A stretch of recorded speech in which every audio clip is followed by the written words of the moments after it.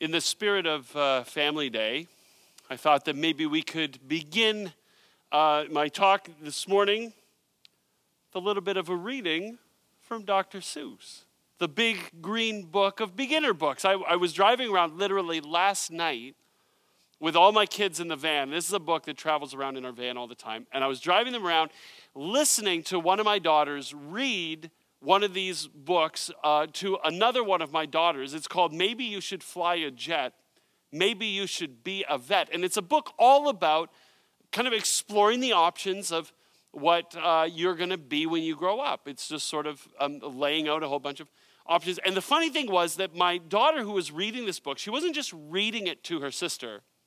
She was actually treating it kind of like a guidance counselor interview. So every time she would read something, she would pause and let her sister kind of answer the question. So she says, just picking up in the middle, would you rather work in a mountain town or in the desert lower down? My daughter said, I think the desert, that sounds safer. A pet shop owner, money loaner, how about a slide tromboner? Pet shop owner, I like dogs. Okay. How about a perfume smeller? How about a fortune teller? Both, I think. All right. You could be a turkey farmer. You could be a teacher. Oh, I'll be a teacher. I like being a teacher. Okay, and then this page. You could be a lot of things. How about a preacher? And my ears just shot way up, right? Because I thought, here it is. This is the moment that I've been waiting for my whole life where my daughter says, you know what? I'd love to do what my dad does, and I'm going to grow up, and I'm going to be a preacher, right? So you could be a lot of things. How about a preacher? My daughter says, what's the picture with that you could be a lot of things? And her sister says, oh, it's like circus performers, see?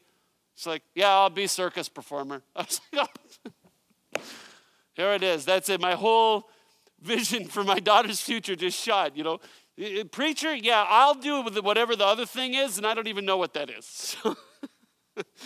But it was funny. I was listening to it with this incredible curiosity because we have a lot invested in who our kids are becoming, right? And when I say our kids, by the way, I'm not talking about mom and dad and their little kids, little nuclear family or whatever. Nuclear families are an invention of the 20th century. I just mean our kids, all the kids that we're lovingly connected to, whether that's our kids, grandkids, great-grandkids, whether we're uncles and aunts or friends who might as well be uncles and aunts. It's just all the kids that we're lovingly connected to, just thinking about great families and growing great kids and whatever. And we have so much invested in who they are becoming.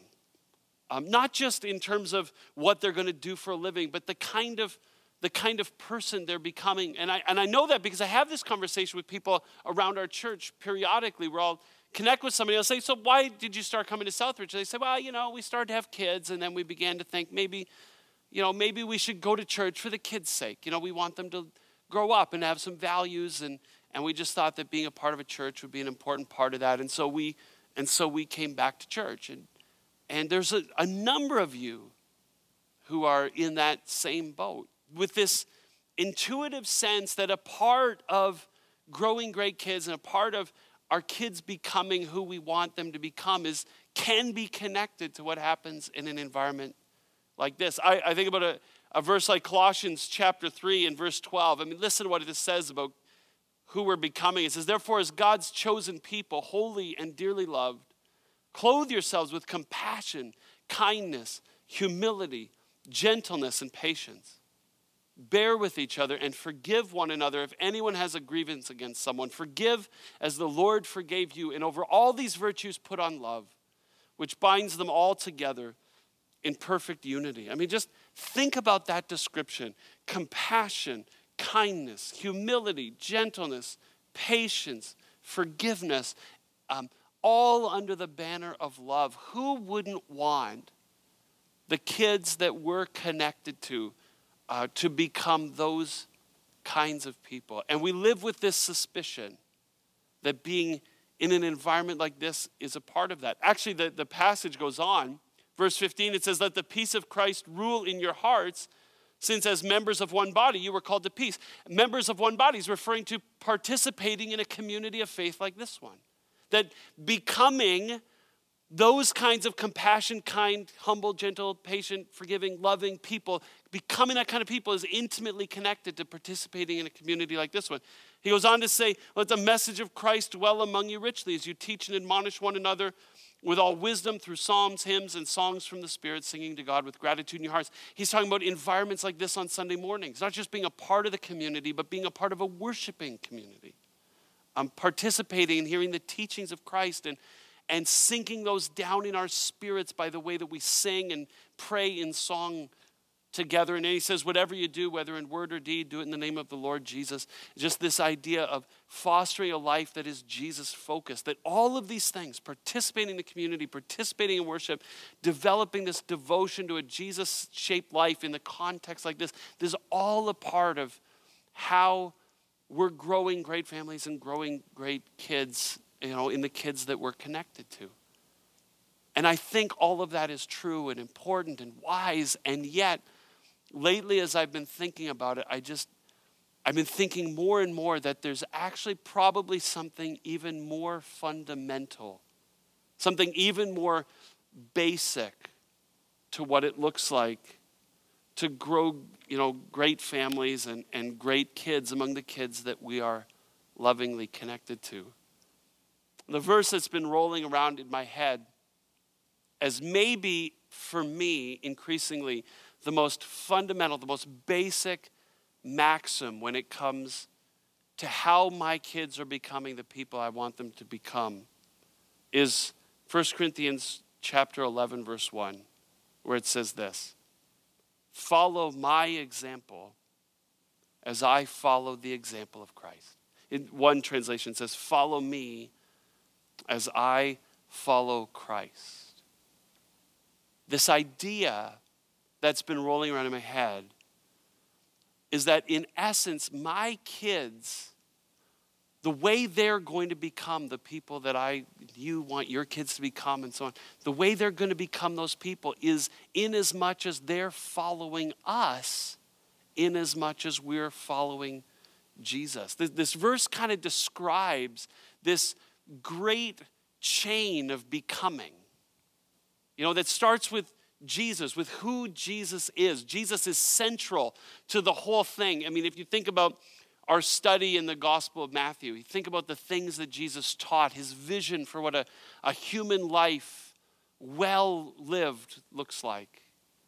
When you think about how Jesus lived, how he enacted that life in his human life, just about who Jesus was, this person who always followed the way of love, of loving God and being loved by God, of loving himself and of loving the people around him so they as a community could love the world. It's fundamentally at its core, that's who Jesus is. And Paul says that in terms of his life, his fundamental commitment is to follow that example, to follow Jesus. In fact, the Greek word follow my example, the Greek word is actually mimetai. We get our English word mimic. Paul says, my life commitment is to mimic Jesus, to become an imitator of Jesus' way of life, a copycat of how Jesus lived. My fundamental life commitment, Paul says, is to be a Jesus impersonator, right? That I am going to live my life in every way that I possibly can in order to model everything I do after the imitation of Jesus. And then he turns to this church in Corinth and he says, here's what I want you to do. I want you to mimic me in the way that I mimic Jesus. I want you to imitate me in the way that I imitate Jesus. You become an impersonator of me as I become an impersonator of Jesus. And as Paul says, this is how we're going to get there. As I mimic Jesus and you mimic me, we're all going to be growing towards the people that God always dreamed that we could be. The principle that I've been waking up to in increasing ways in my life is just the bare bones fact that my kids, in who they're becoming, are actually just mimicking who I already am and who I am becoming. And if I want my kids to become the sort of kids that we were talking about, the sort of people we were talking about before, compassion and kindness and humility and gentleness and patience and forgiveness and love, if this is who I want my kids to become, kids who increasingly look like the person of Jesus, that's going to happen in them in as much as they are mimicking me as I am mimicking Jesus. They are imitators of me. That's what was so profoundly disheartening with my girls in reading the book. I was hoping that one of them was going to say, I want to follow in my dad's footsteps. The reality is that every single one of them, whether they like it or not, is following in my footsteps, in Krista's footsteps, and in the footsteps of the other adults that are connected lovingly to my kids.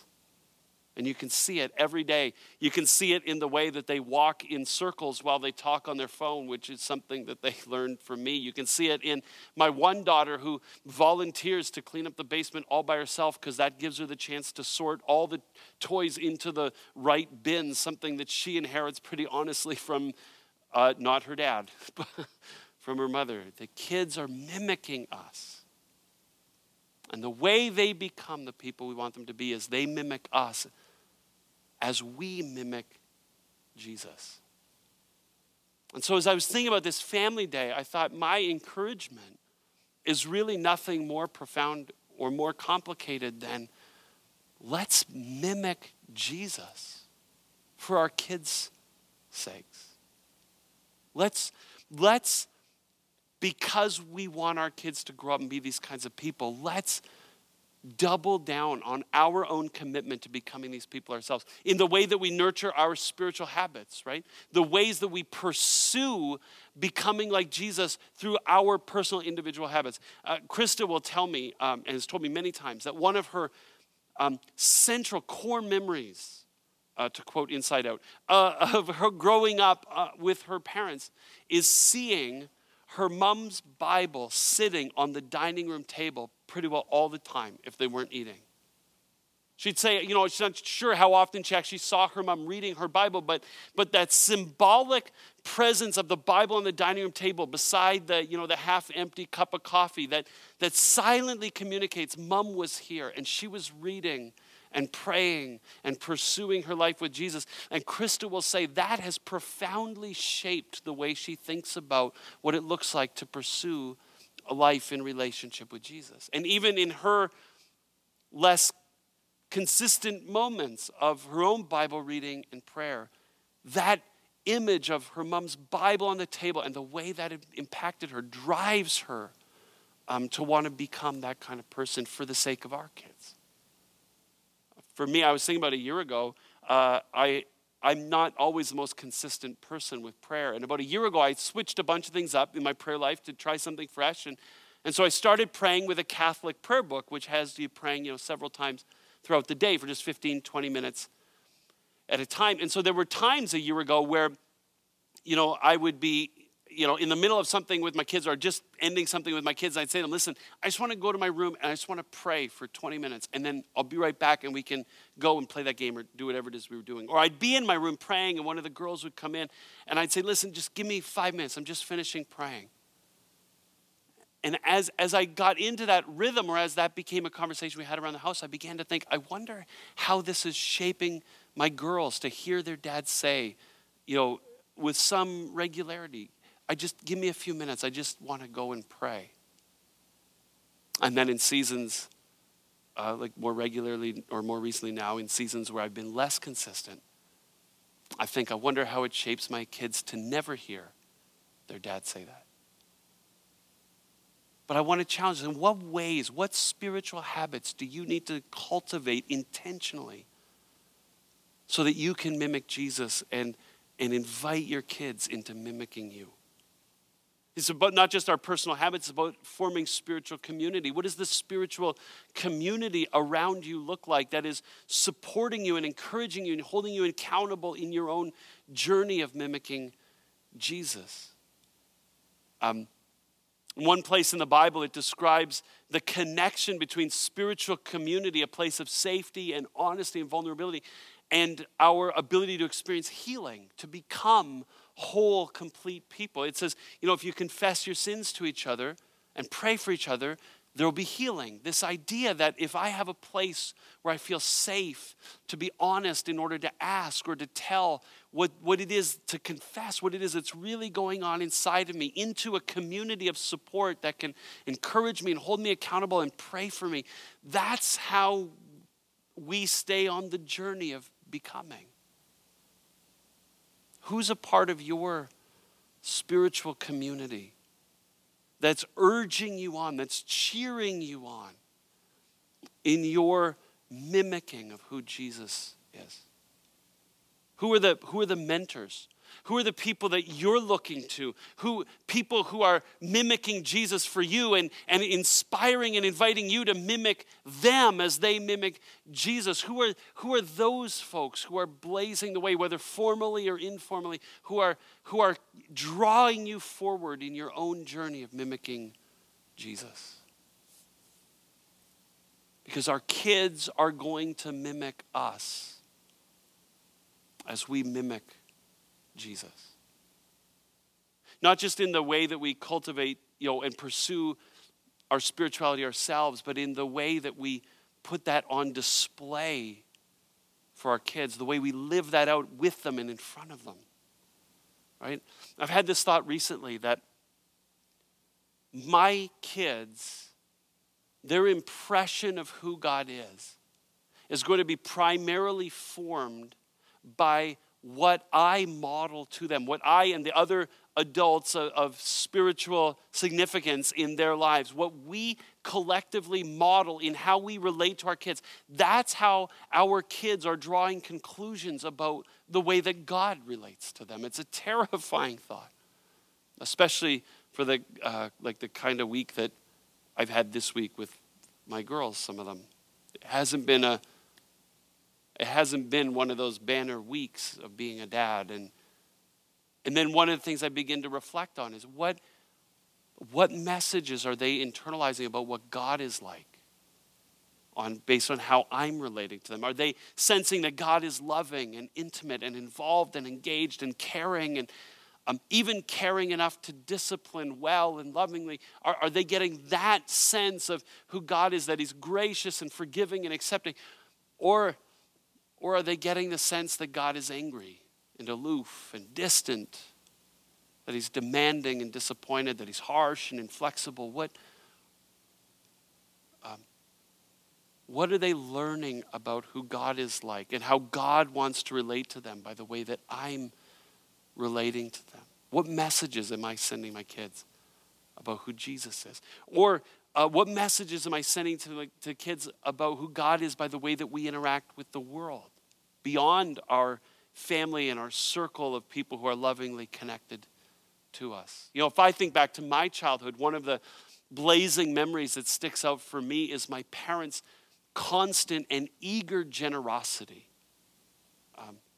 The Bible says in the book of Acts that in the early days of the church that no one considered them the stuff that they had to be private property. They said everything was just sort of public property. I mean, not that they lived in communism or anything like that, but it was just sort of mi casa su casa, like whatever I have belongs to you. It's not mine, it's for all of us, right? And my parents, in a lot of ways, lived that spirit of radical generosity. What do we have at our disposal that could be used by somebody else in order to meet a need that they have? And that was profoundly shaping for me in terms of how I think about how I steward and manage the stuff that I have. It shaped my sense of what it meant to live meaningfully as a person of faith in the world. And then I asked myself the question, what messages are my girls getting about what it means to live meaningfully in the world as a person of faith from how we live as a family, from how we participate with Anchor Causes, how we participate with Compassion Canada, how we, and sponsoring children, how we open our home in hospitality, how we show radical generosity to other people or don't. I guess this is the thing that I've been grappling with for the last little while, is just this reality that as important as it is for us to be participating in environments like this, and as much as God uses environments like this to shape all of us, In 10 or 20 years, my kids' life and character and faith is not going to look like their M&S group leader. It's not going to look like their riot leaders or their student leaders. It's not going to look like their life group leaders, the youth pastor. In 10 or 20 years, my kids' faith is going to look like mine. And so in what ways am I, are you, are we, in what ways are we intentionally mimicking Jesus and inviting our kids to mimic us as we all grow together into the kind of people that God is creating us to be? And I'll tell you something, friends, the real magic happens when both of those things come together. When families are intentional about parents and other adults lovingly connected to families are intentional about mimicking Christ in their own lives and inviting their kids into mimicking Christ in their lives, and then bringing in the other piece of being connected to the church community and what God is doing amongst us, in all of us. And I'll tell you, I've seen this happening in some good friends of ours who go to the Vineland location, in the way that they're just growing an amazing family and growing some great kids. And I'd love for you to hear the story about the kinds of things that God can do in the sort of life that we've been talking about this morning. So check out this story.